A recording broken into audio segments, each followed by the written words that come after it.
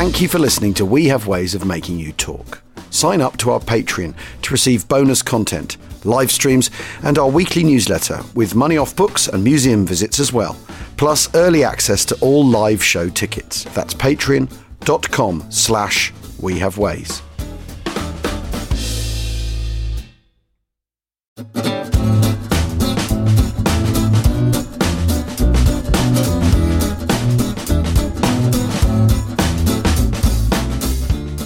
Achtung. Welcome to We Have Ways of Making You Talk with me, Al Murray, and James Holland. And this is our second. This is quite fantastic that we are again talking to the legend that is Brian Johnson, whose family history and family interest in the Second World War is basically, well, we could talk about this forever. So here we are with part two. Welcome back, Brian. It's good to be here. It's good to still be here. I will just paint the picture for those listening at home. We're in a beautiful townhouse in central London by the River Thames. Traffic going by the old helicopter because they have to fly over the river. And Brian is clutching a notepad with a list of questions for James Holland. In part one, if you listen to it, we covered Brian's own experience in the Territorial Parachute Regiment. Amazing stuff. Well, and I remember going to see my dad jump out of balloons in the in the early 70s. And that whole thing, the bloke going, we're just going to let a gentle breeze in now, and they open the gate. Well, do you know what? My just turned 13-year-old daughter Daisy, she is absolutely desperate to parachute. And really? She's seriously thinking about, she can't decide whether she wants to be a farmer or whether she wants to join the parachute regiment and become a red Join devil. the parachute regiment. Yeah. Milk Well, that's what the she wants cows later. Yeah. Well, I think you're right, and I think she might. But I've sworn solemnly that on her 16th birthday we will do a jump together. Oh, and she's wanted you. to do this since she's about 6, and nothing has changed in the intervening years. And now it's getting quite close, so we've only got 3 years to go. Right. Well, it's like me this year. I get to fly in the Spitfire. You're finally doing it? My wife bought it for us like 3 years ago, and every time, something's happened. Oh, it's great. You're in for a It's treat. amazing. It is You're in amazing. for a real I treat. cannot wait. Nothing. great. You will not be disappointed. It's one of those things where you think, oh, is it going to be as good as it's cracked out to be? Yes. Last time, just important things come up. Last time it was I had to rearrange my fridge magnets. That was a help, didn't it? So, Brian, we covered your father joining up, going to North Africa, his abortive trip home. But where do you want to start today? Like I say, you've got it's your just pad. the boys on the ground had it really bad. They were tough. They were great. I loved them and all that. But the Air Force. I think there was a man called Cunningham that you quite really thought he was the guy. And if this is true, what he did was with the aircraft he had, and let's face it, here we go again. Can we have Spitfires? No, we're going to send some rubbish old Hurricanes. Old Hurricanes. Yeah. But, by the way, we fixed this big hunk on the front that'll slow them down just a bit more than that. And, because we haven't quite got... And it just went on and Blenheims, and... Well, because Beaufighters, which obviously developed from Blenheims, were absolutely the business. I mean, Beaufighters were one of my favourite planes. Yeah, but Beaufighters, same, Mosquitoes. My dad's favourite plane in the whole wide world in the war was the P-38.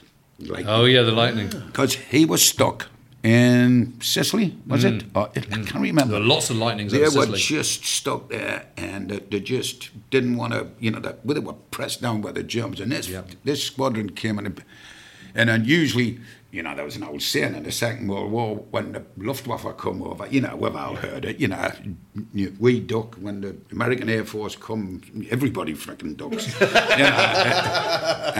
And my dad said, these guys were brilliant. They just came and strafed the shit out of this, and they saved my life. And that was his favourite.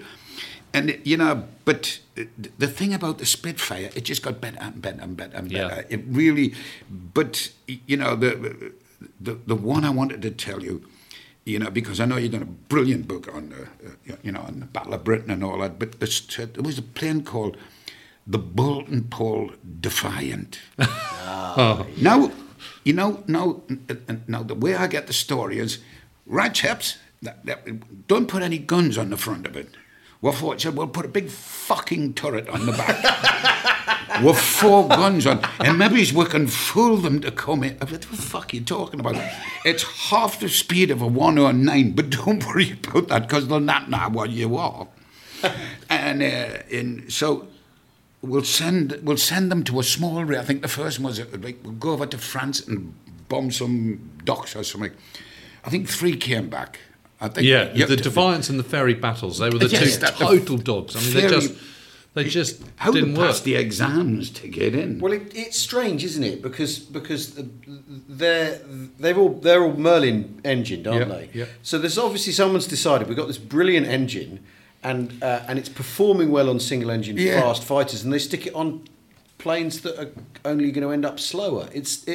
But every it's time I hear it, the battle they're going, well, there's only 10 were shot down. I think, no, that's 20 guys. Yeah. That's 20 men, 20 young men. Who you trained up and spent, at least minimum of 9 months training. Well, how will we fix this? Well, let's send another 12, shall we? Yeah. And off they go.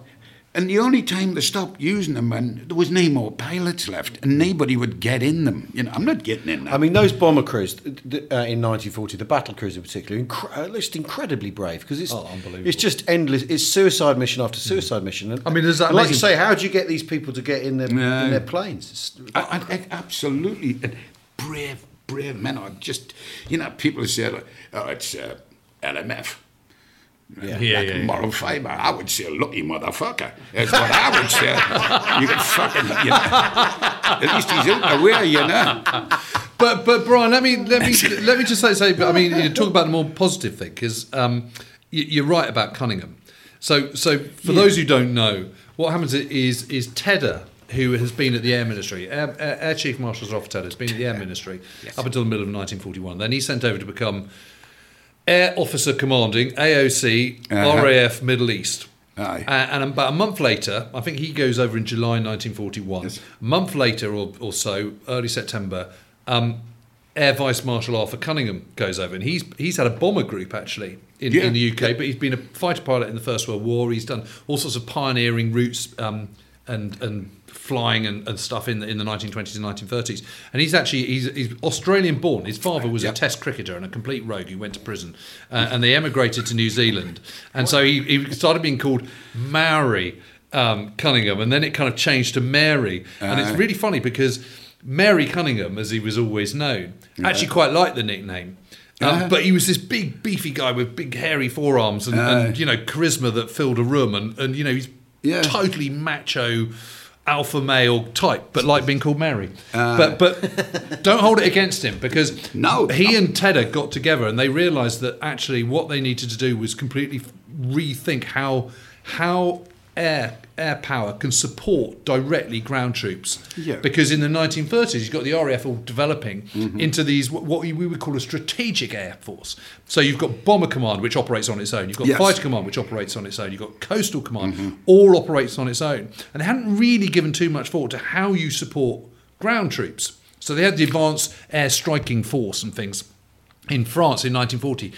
But they hadn't kind of worked out any specific doctrine for it or anything like that. So it's not until that summer of 1941, autumn of 1941, when Tedder and Cunningham get together that they start to really kind of work it out. And one of the big things that they absolutely insist upon is that they decide the targets. So the army says, we'd really like you to take out that tank concentration of tanks, which is just over the other ridge, if you like. And they'll say, okay, we might do, we might not, because there might be a whole load of other targets 20 miles behind the enemy lines that need dealing with first, which is more important. Right. But they also organise the whole structure of it and how they operate and how they administer it. And one of the innovations that Cunningham says is my Desert Air Force, which is what he's in command of, should have its headquarters next door to 8th Army's headquarters. And everyone goes, I never thought of that before. But it's actually a really good idea. But Auchinleck doesn't do it. He says, no, I don't think that's necessary. And it's not until Montgomery takes over in the beginning of August and Alexander comes in August 1942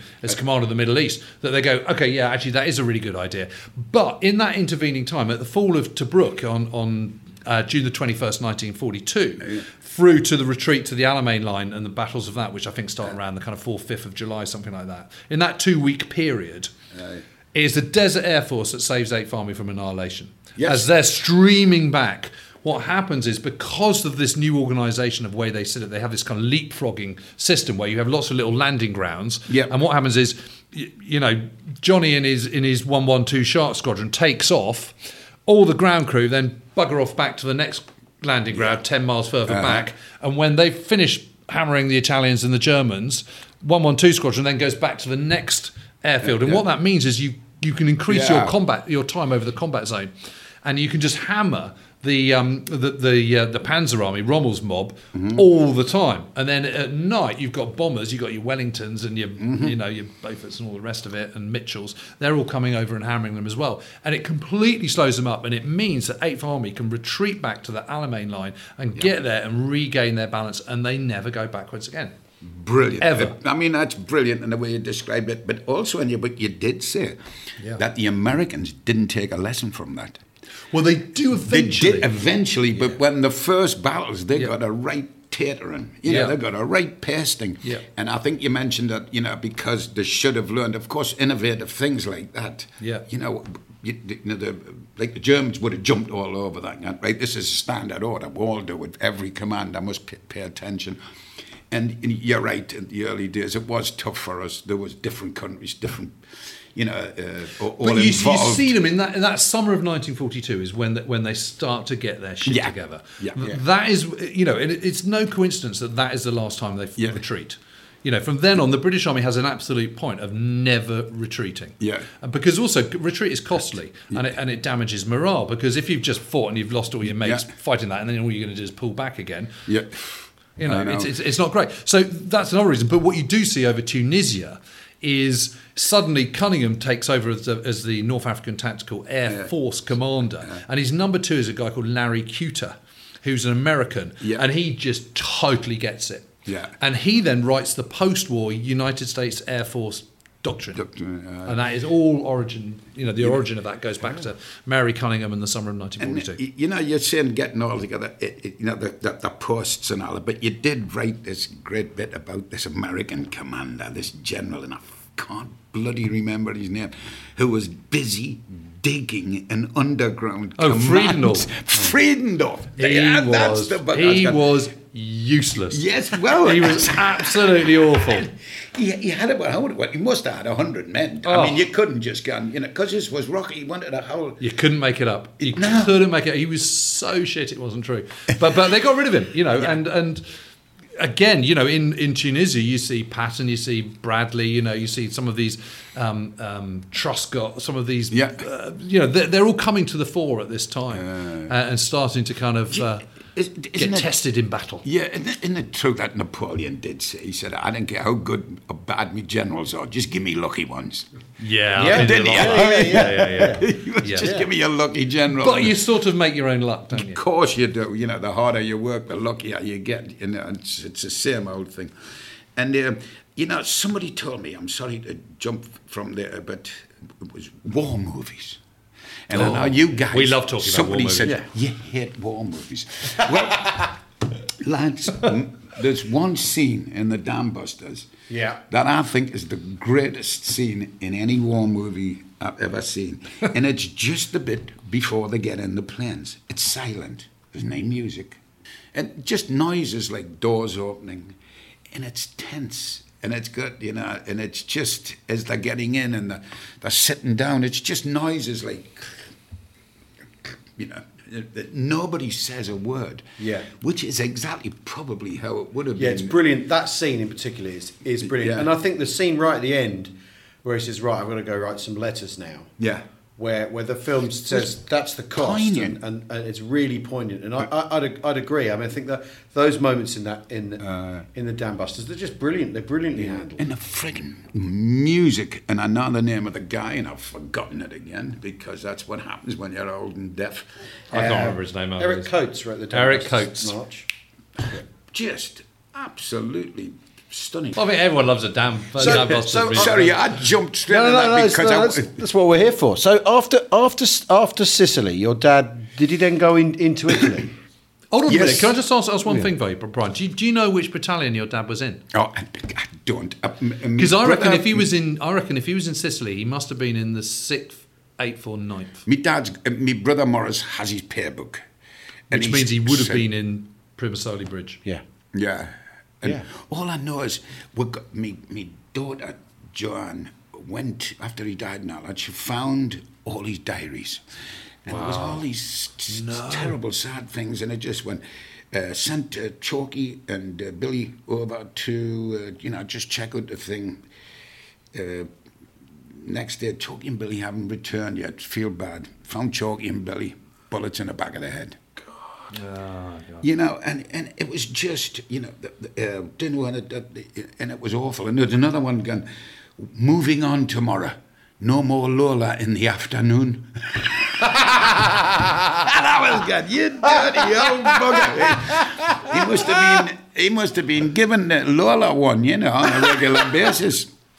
That's amazing. And it was just these lovely little, he wasn't, as I say, he was not he wasn't a very loving man. He was that's not fair to say. He was loving. He was a steer. He was just a straight shooter. Yeah. And he just loved to, he was proud of what his sons did and all that. And he was proud of the army and all that. I remember I had a vicious fight with him once. It was about 2 years before he died, and we were talking about something, and I said, geez, Dad, well, you were talking about Dieppe or something, and he went, it was a great, one of the greatest victories we ever had. I said, Dad, what are you talking about? I said, it was a friggin' mess. I said, it was a tragedy. It was a cock-up of monumental proportions. And he went, well, you weren't there. We did what we're supposed to do. That's the trouble with you young. And I said, no, Dad, no. It was like 6,000 Canadian dead or something like that, prisoners. It was a total catastrophe. Well, bugger you and your mother thinking you weren't there. And he stormed off to the bedroom, and I just went. So the next day I said, Dad, and I got, all the old footage I could find on video of it, and interviews with Mountbatten and all of that, and he just wouldn't watch it. He just wouldn't watch it. He said, I don't want to see it. He wouldn't. Wow. He just wouldn't be turned. Yeah. So as far as he was told that Dieppe it wasn't a success, but it had done what it set out to do, to test the city. Yeah, but he would have probably, I don't want to put thoughts into it, give him thoughts that I don't know are true, but I suspect what might have happened is that for him, he probably felt, okay, so Sicily, when it came, was actually pretty successful. Yes. And we'd learned some lessons from Dieppe, so that sacrifice wasn't for anything. Well, yeah, but it's still an awful lot. It was a lot, you and I know it was a complete fiasco. But I'm thinking from his perspective, maybe. Yeah. Maybe. Well, from Sicily, he went to he landed at Nettuno, next to the Anzio, and we have a friend in America, Billy Kelly. He painted these part of US Fifth Corps paintings, and his father was in Anzio, so now we call ourselves the Sons of Anzio. It's what club of that whiskey. Sounds like a good band name. Yeah, at 5:30 every night, old fashioned. Oh, to drink to the. That's fantastic. The Sons of Anzio. Have you ever been there? Yeah. Have you ever been there? Oh, yes. Well, I'll never forget my dad. I said he was not a man for tears or anything, and he said, and we took him there, and he wanted to go to the graveyard at Nettuno. And so we went in, as I said, my father spoke Italian to my mother all his life. There was no English spoken in our house. And he went to the guy on the gate who spoke perfect English as well. My dad just went, private and corporal, and a few, and he put his names. And he said, "Si, signore, strada, turn left, and it's number 4." And he gave him a little map, and my dad went, "Thank you." And my dad marched off, and you could see he was just, it's going through the stones, and me and my brother Morris were going, we're really feeling this. And he stopped, and turned. Still get choked up thinking about it. And he bowed his head, and he wouldn't move. And these were his pals. Yeah. Yeah. His witch pals. That got killed there. And he marched back and he said, I need a whiskey. And I said, good friends, Dad. And he went, good men. That's all he said. And marched past. And I just went, God damn it, you say I can't even share that. Because we would never get anything. The feeling like that, you know. And what makes me sick these days when people, they're warriors. You know, he's a milkman, isn't he? Yeah, I know, but he delivered the milk through the COVID thing. He's a warrior. Yeah. Fuck off.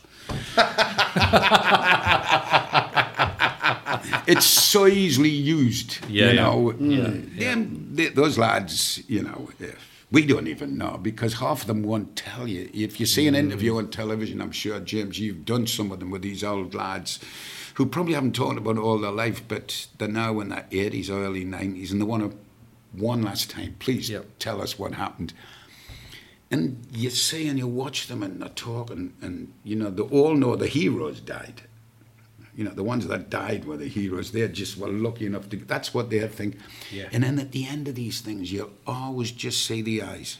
You know, when they think back to them young faces that were just the pals back then and they were just snuffed out just like that. The thing I always think is when I was 19, I was off to uni, I was chasing girls, crashing my dad's new car. Utterly feckless. You know, totally feckless. Good for nothing, really. And never had any of those kind of demands made of me. And that's the other thing, when you see these old boys and you think, God, I had it easy. And how lucky am I to have not had to experience any of that. I mean, I remember last year at the D-Day 75th, and it was there at Bio at the cemetery, we'd done all the kind of the chit chat and stuff, and all the crowds were dispersing and stuff, and I went into the cemetery, and there was an old guy, and I got hailed by the guy who's pushing the wheelchair, and we got chatting. The old guy with his medals and everything, and he said, I've just found a grave of a mate of mine, lad who, he said, I haven't seen it since, you know, I'd never seen it before, but this lad, he said he was only 20 years old, and he said, I remember it really, really well what happened, because he said it was in Normandy, and he just suddenly, we'd been mortared and mortared and mortared. He said the mortars are just coming over, and he just lost it, and he stood up and he yelled at the Germans and ran towards them, and they cut him down. He said he just had enough. God. And then we got chatting, and he said, I'm going to be 100 in November.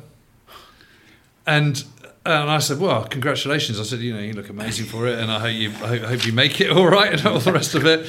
And then it was this weird silence where I knew we were all, everyone there was like four of us, we were all, including this old boy, we were all thinking the same thing. He'd had an extra 75 years. I know. It's wonderful. I mean, that these guys got through, but it's sad, you know. That's awful. It never leaves them. I felt really choked. I really did. I kind of wander off. It never leaves them all their life, you know, through their young life, you know, having their babies and getting them nights where they sit in the can't, but they're just not as demonstrative as today's people, you know. But most soldiers, even the soldiers in the army today, I know a lot of the guys, a lot of them special forces and things, and they're just very, very, you know, pretty secretive or quiet about what they do, because they don't want to brag about the fact that, you know, they're going to be, you know, defending us, and sometimes it takes dirty shit to do, you know. Peace isn't cheap. Yeah. Nope. So we've got to get these boys to go out and do it for us, you know. Okay, we're going to take a break now. We'll see you in a tick. Hello, it's James Holland here, and on the very odd chance you've missed it, I've got a new book out, Sicily 43, about the epic 38-day battle that raged in July and August 1943. It's a story that involves breathtaking action at sea, in the air, and on land. Its conquest involved airborne operations, daring raids by special forces, the harnessing of the mafia, attacks across mosquito-infested plains, assaults up almost sheer faces of rock and scrub, and featured an astonishing array of highly colourful characters, and all to a backdrop of relentless heat, dust, mosquitoes, and truly brutal terrain. There's a special edition with extra content at waterstones.com, but you can also get it at Amazon, an array of supermarkets, or any of those wonderful independents that are dotted around the country. Thank you for listening, and grazie mille.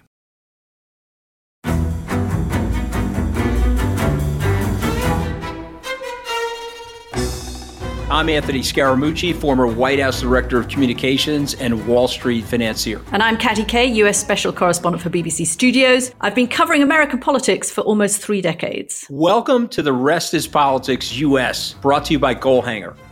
Go on, tell us, were those donations you made, like Obama in 2008, was that idealism? Were you hoping to get something out of these campaigns that would serve your own business interests, for example? So I think this will either make this podcast incredibly successful, Katty, or people will be horrified and they'll shut it off right now because I'm going to be very real with you. The Obama donation, I had gone to law school with President Obama. We were not classmates. I was a few years ahead of him. It was 2007. He was then Senator Obama. I had a check in my breast pocket. I went over to the senator. I said, Senator, you and I didn't really know each other in law school, but I'm about to hand you a big check. Can I lie to my friends and tell them that you and I knew each other in law school?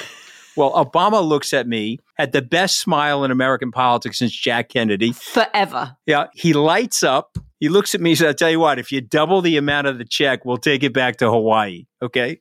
And I looked at him. I said, you're done. I had another check in my pocket. I ripped it up. I doubled the amount of the check. And I'm going to tell you right now, I've been to more White House Christmas parties during the Obama administration than the Trump administration. In this pivotal year for the United States, democracy, and world affairs, Britain's biggest podcast, The Rest is Politics, is launching stateside. Uncovering secrets from inside the Biden and Trump inner circles and how they shape the world's most important economy, but also the global economy too. New episodes are released every Friday morning. Just search The Rest is Politics US wherever you get your podcasts.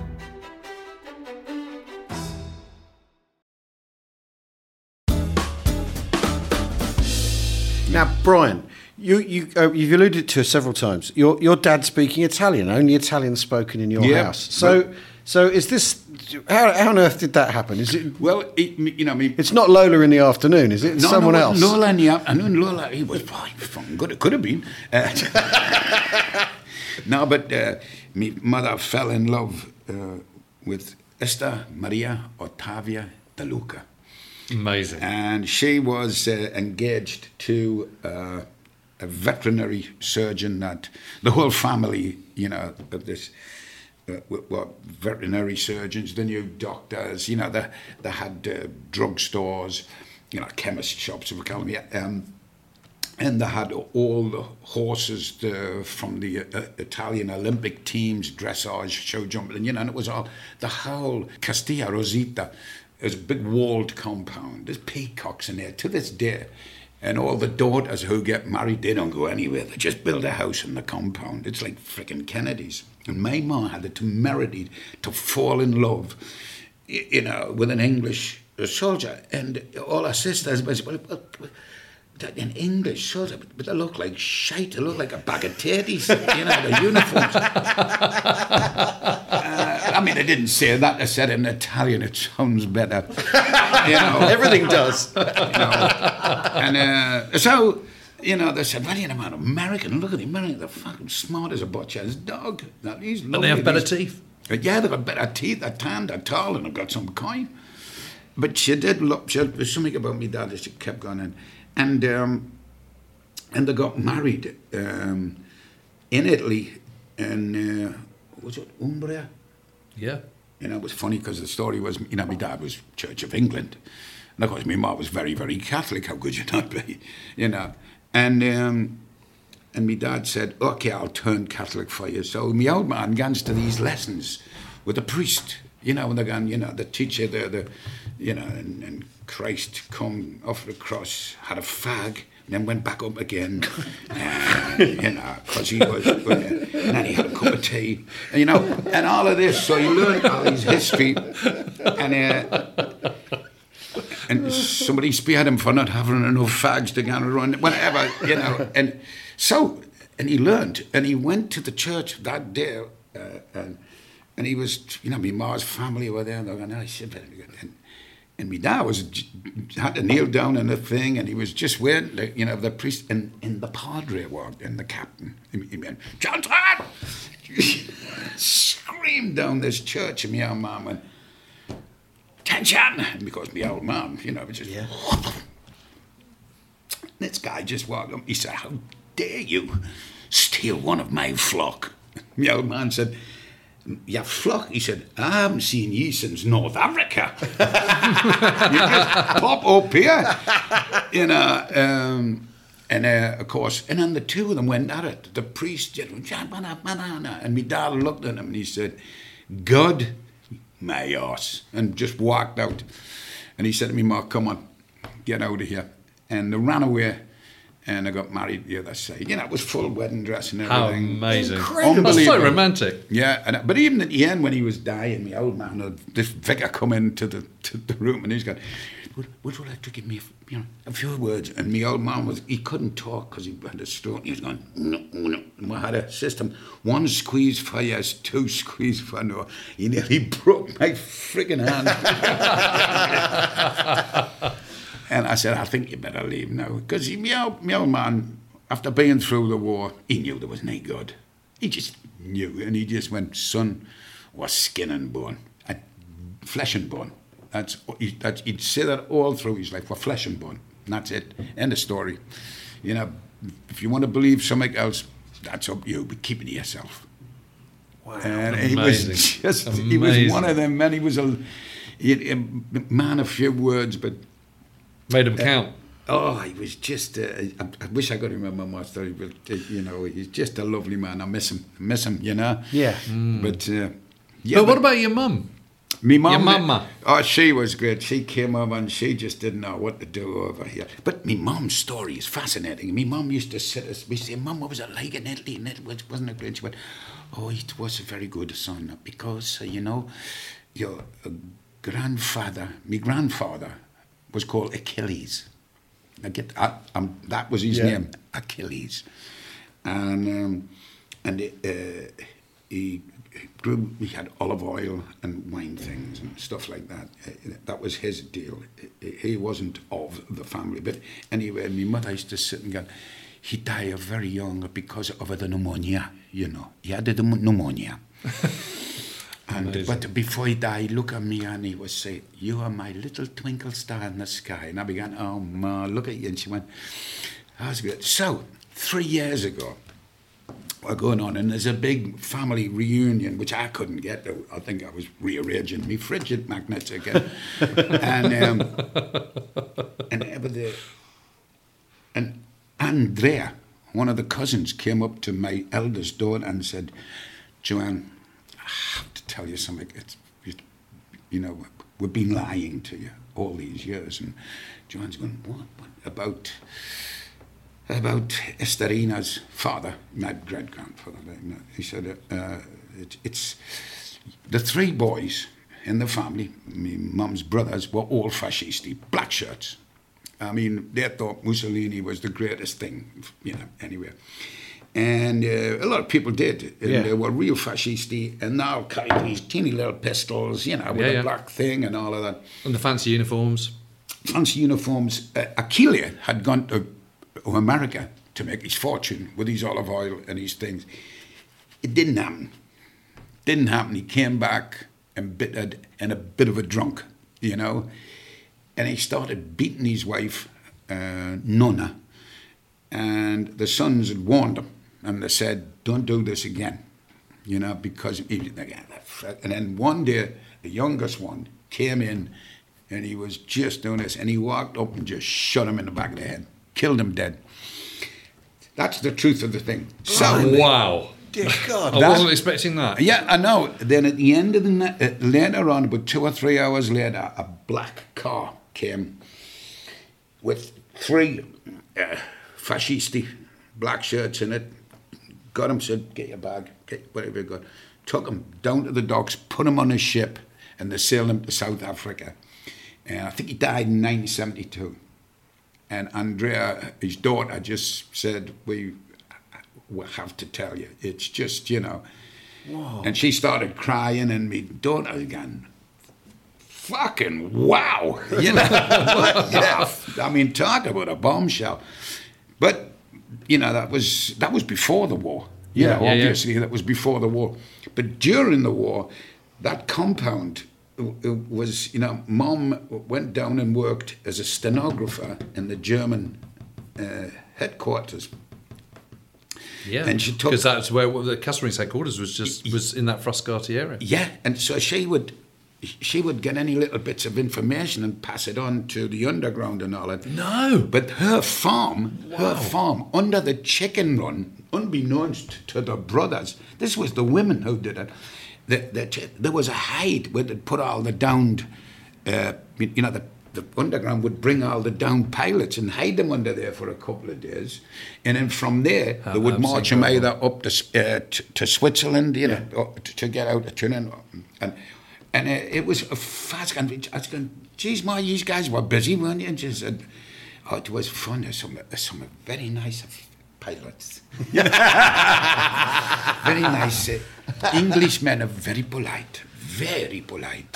Wow. You know, and so, you know, all these lovely stories that you grew with, that, you know, you just went, bollocks, you know. I mean, but the more information from the cousins is, because we're still in touch, a very close family, and it's and it happened to them. It was nothing, because Italy was just still a kind of fun place. You know, people were just, you know, the Germans, right, who gives a shit, you know. Yeah. Just, you know, they're still going to eat with pasta.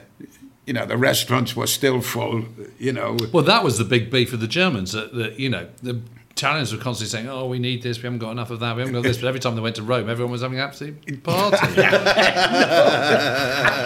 You know, the Frascati was the least of it. Yeah, I know. I mean, it was beautiful. And, of course, up there as well, the Wallace and Simpson lived in Frascati, too. Did they? Absolutely. They had a beautiful house there, just down from the family house. Beautiful, stunning place. That's where they were. I didn't know that. Oh, yep. Wow. But I mean, when I was doing when I did my book on Italy a while ago. Hang on, James. I think I got a double 18 there.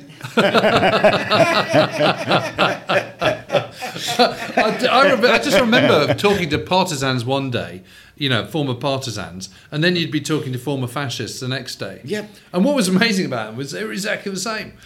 You know, they're all, you know, they'd laugh their heads off, moan, start gesticulating wildly. Both of them all very charming, all very hospitable.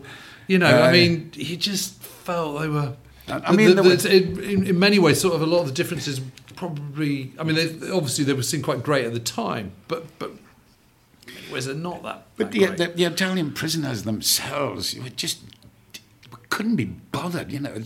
No. Well, I thought this war would last maybe a couple of weeks, but bollocks to this, you know. I'm missing me food, you know. And then the Germans treated them, you know, with pretty much contempt and all of that, which, you know. And they went out in some, you know, a bit like the British, in some nasty, you know, Aeromacchi, you know, some of them aircraft, you know, they were pretty dodgy. Well, they weren't dodgy, they were fantastic in 1933, you know, when they first went out there, you know. But as the years went on, you know, governments get lazy and go, no, you've got some, you know, but we need new ones. Whew, you know, we'll see what we've got, you know. It's the way of the world, isn't it? Yeah. And the Italians were broke. They were broke before it all started. That's the truth of it. And you know, they had quite a modern army if you're taking on the Abyssinians, but they haven't got a modern army if you're taking on the Brits. And you told me, well, you didn't tell me. I read it in your book. Now that I've met you, listen to me. Oh yeah, James told me once. You know what? No, but I know how you feel. The general, the general, the Italian general who said that Mussolini, you know, listen, was he Graziani or? Graziani, yeah. You know, you can, Rodolfo. Yeah, there's nothing. We kind of and here was this man. He was almost Trump-like, wasn't he? El Duce. Oh, but very similar. Yeah. You know, we got in fact the two of them. Are very erratic. He kept changing his mind. You know, well, we're not going. Well, we're going. Am I going to be left behind by the Allies? And also just by the Germans, because I need a bit of this as well. You know, and all he got was basically, you know, the slag heap. You know, Afghanistan. Yeah. You know, we went into there. You know. the Germans were taking this land with, fabulous, oil and all of this kind of shit. I'm sure the Afghans have got oil somewhere. Just haven't friggin' found it yet.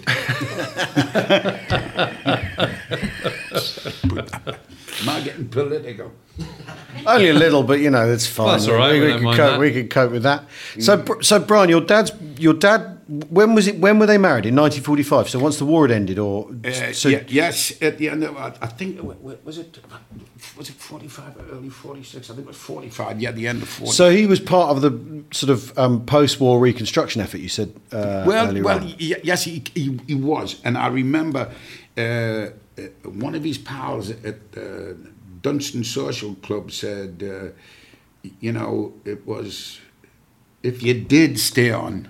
You got I think you got a little bit extra money as well, because everybody wanted to get home. Everybody after thought, just send me home. But my dad liked Italy, and it was all shit. The food was nicey, but there wasn't much there.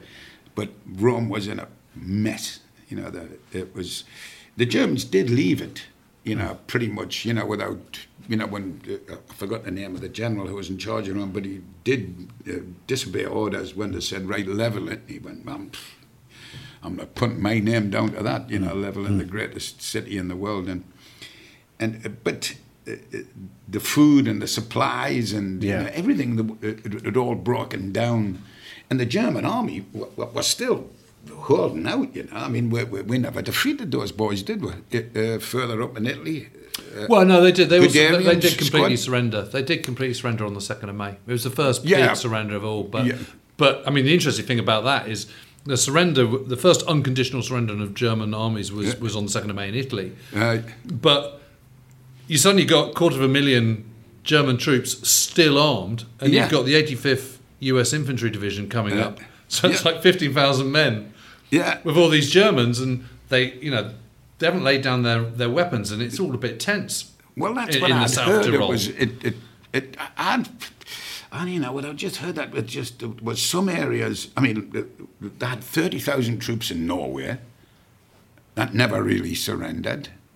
Didn't it? Am I correct there? No, they do surrender, but they send the remnants of 1st Airborne to wind down. So what's left of the division from Arnhem? There's a kind of to Norway to wind down the German army in Norway, and then 2nd Independent Parachute Brigade, they go to Greece and deal with they send all their airborne people around all over. But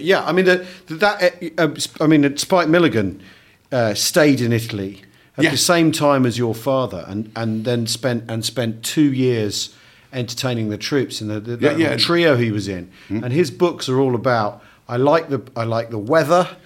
I don't really want to go home compared to here. No. I've got a job, and the food's nice, and the girls. And his book Goodbye Soldier is all about how he falls in love with an Italian woman. That's right, and wants to stay for her. And he goes for dinner with her.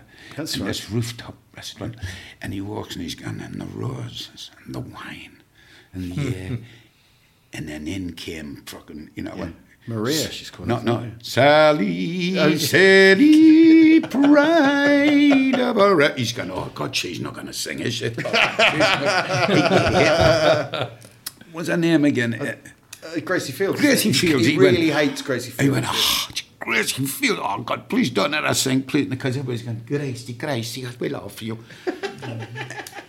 And I don't know if she did or not. And he said he just wanted to look at this lovely woman.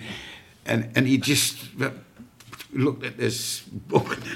I mean, it's awful to say that, but that was, what she was famous for, Yeah. And but he was, he was a very funny man and another hero, a brave man. He got all kinds of shit. His ears, he fell off, and he'd had a great one with Harry Seacombe. When they were getting into this gun, the field gun, had fallen off a cliff, and he went, oh, fuck, and he ran down to get the cliff. And Harry Seacombe was one of the soldiers at the bottom, and he said, did you see a gun fall down here. And Harry Seacombe said, "What colour was it?" And it's beautiful story. And that's when he said, "I'll have it. He's brilliant. I like that. What colour was it?" That's brilliant. It's brilliant. So, these friendships and things that started out of this carnage, it was just wonderful, Well, Brian, I think we could talk about this literally forever. Yeah, no, but I feel like we've taken up a great deal of your precious time. Thank you so much. Have you got anything else you want to ask James? No. I'm just going to say that we're next door to do great Scotch eggs and the cheesy leek pies. Oh, they make you want to slap your mother. Now you're talking.